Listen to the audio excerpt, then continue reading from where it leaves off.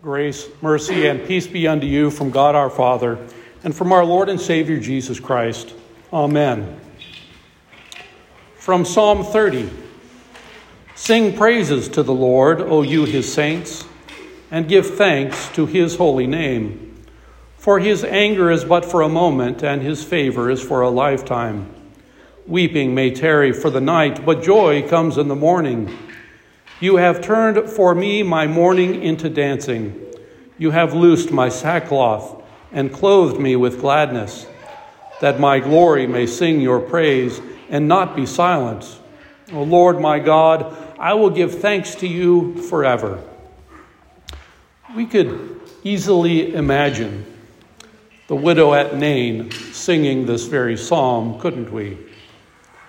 We could also imagine the same for the widow at Zarephath that we read about in our Old Testament lesson from 1 Kings, whose son was raised by Elijah. We could also think of the Shunammite woman from 2 Kings 4, whose son was raised by Elisha, the family of the Israelite man in 2 Kings, who came back to life after touching the bones of Elisha. Jairus, whose daughter was raised by Jesus. Mary and Martha in John chapter 11, whose brother Lazarus was called out of the grave by Jesus. And many others as well. That this psalm rings true for all of them and for us as well. Our gospel today is a picture filled with emotionally charged language. Luke paints a tragically sad picture. Our own hearts go out to this poor woman who lost her husband and now her only begotten son. It is also dripping with eschatological images which help us to see that Jesus is indeed the Christ, the Son of the living God, and how he is going to raise us on the last day. For the widow at Zarephath in our Old Testament reading, she must have gone through an incredibly emotional roller coaster, if we think about it. If you recall the full story of what happened with her, when Elijah found her, she was out gathering sticks. And she tells the prophet that she is on her way home to prepare a last meal. It's the last of her food. She's going to prepare a meal for herself and for her son. And once that meal is gone, there's no more food. Elijah, as instructed by the Lord, has the audacity to request a portion of that last meal. The text goes on to say that the three of them were able to eat for many days, and the food miraculously never ran out. One can only imagine what this was like for her, wondering each day and each meal, is this the day that the food is going to run out? Is this the day that this is going to be my last meal before starvation? And then after several days of this miraculous feeding, her son falls sick and dies. Listen to her reaction. "What have you against me, O man of God? You have come to bring my sin to remembrance and to cause the death of my son." Sins, long forgotten, are now fresh on her mind. She feels responsible for her son's death and her own suffering, and she can't imagine why Elijah would make her suffer in such a way before her son died. Her reaction was not a reaction of faith. Her reaction was that of somebody who had been hurt. She had no hope. She somehow deserved this tragedy because of her own sin. Her sin resulted in the death of her husband, and now her sin resulted in the death of her son. In some cruel trick, Elijah saved them from starvation, only to see her son die from illness anyways. We see a similar situation with the widow at Nain. Our text picks up right after Jesus healed the centurion's servant. As he was traveling, he came upon the centurion, who came up to Jesus and said, "Only say the word, and my servant will be healed." He demonstrates an incredible faith. He recognizes the power of Jesus and his word. Jesus even remarks at his faith, "I tell you, not even in Israel have I found such faith." Luke paints a vivid picture. Jesus is walking from this miraculous healing, and he's walking towards the town gates, followed by the disciples and a great crowd. Because Jesus never walked alone anywhere. If you invited Jesus, you had 12 additional guests wherever he was, followed by many, many more on top of that. So as Jesus is heading this procession going into Nain, he's met by another crowd. This crowd is led by a sobbing woman. For it is traditional for the bereaved to lead the funeral procession, followed by the bier and then the mourners. It is not clear how Jesus learned that the woman was a widow and the dead man her only begotten son. He could have learned this from somebody who was there if he asked what was going on. He could have simply known this out of his divine knowledge. The text really doesn't tell us. But regardless, it is no wonder that a considerable crowd followed after this poor woman. Who would not be moved by such a tragic situation? Like the widow at Zarephath, perhaps this widow also wondered what sin she committed to merit such a fate. If not the widow herself, surely some in the crowd had that very same thought. God must truly despise this woman. He must be truly angry with her. We confess as much every week. We confess that we deserve God's presence and eternal punishment. One can only imagine the weight upon this poor woman. With her husband and her son gone, she has no means to provide for herself. She faces a miserable future. And to make matters worse, her conscience now bears the burden of thinking that she is responsible. It is her sin that put her in this position. It is the wrath of a vengeful God that took her husband and her son. But then she meets Jesus. As Jesus happens upon this tragic scene, the text says that he has compassion on her. This is one of those interesting words when you look at it in the original Greek.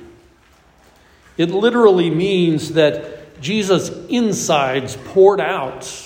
His very insides were moved as he saw this scene.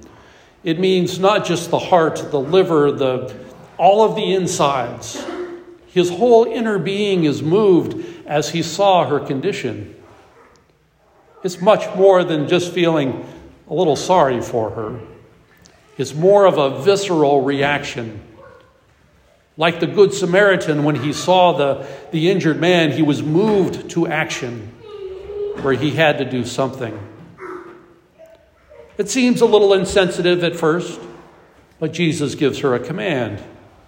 He tells her to stop crying, and then he approaches the bier. He approaches the unclean.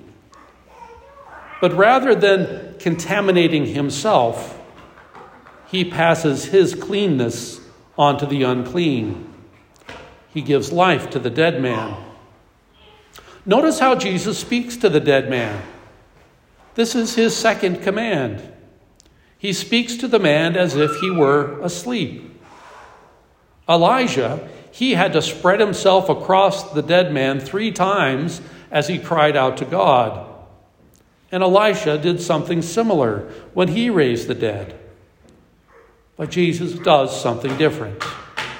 Similar to the healing of the centurion's servant, it is his word that raises the dead. It is his word that makes the unclean whole again. It is his word that breathes the breath of life into the dead man and he immediately comes to life. Notice, too, that there's no mention of faith in this gospel lesson at all. The centurion, on the other hand, he demonstrated tremendous faith.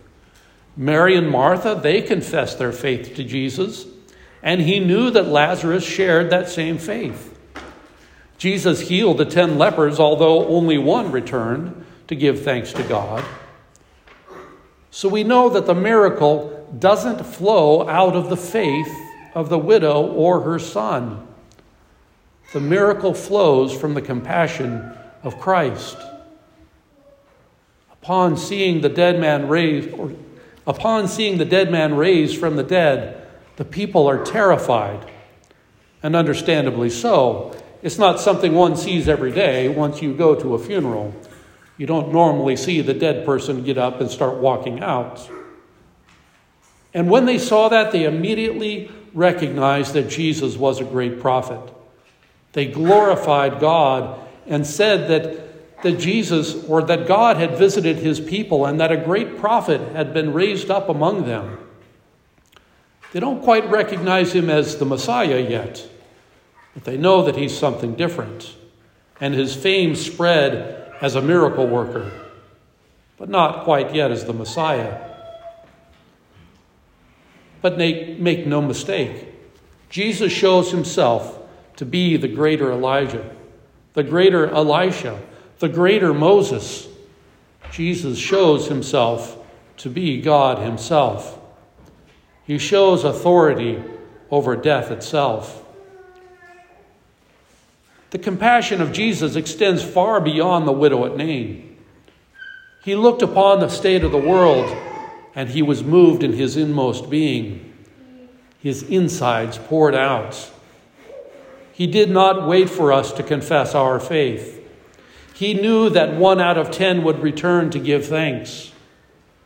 Because of his great compassion, he did not hesitate to kick death in the teeth. He did not hesitate to swallow up death in victory.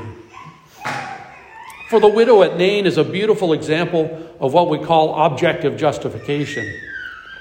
This is what John 3:16 looks like. For God so loved the world. God loves the unlovable. God loves those rejected by society. He even loves those who reject him. Christ died for the sins of the entire world, believers and unbelievers alike. However, not all receive the gift of salvation. We read again from John 3:16 and 16 through 18. For God so loved the world that he gave his only Son, that whoever believes in him should not perish but have eternal life. For God did not send his Son into the world to condemn the world, but in order that the world might be saved through him. Whoever believes in him is not condemned, but whoever does not believe is condemned already, because he has not believed in the name of the only Son of God. We don't know if this widow believed or not. We don't know if she had faith in Christ. Nor do we know if the son believed. I like to think that they did, but the text doesn't tell us. What we do see for sure is that Jesus is indeed the Christ, the Son of the living God.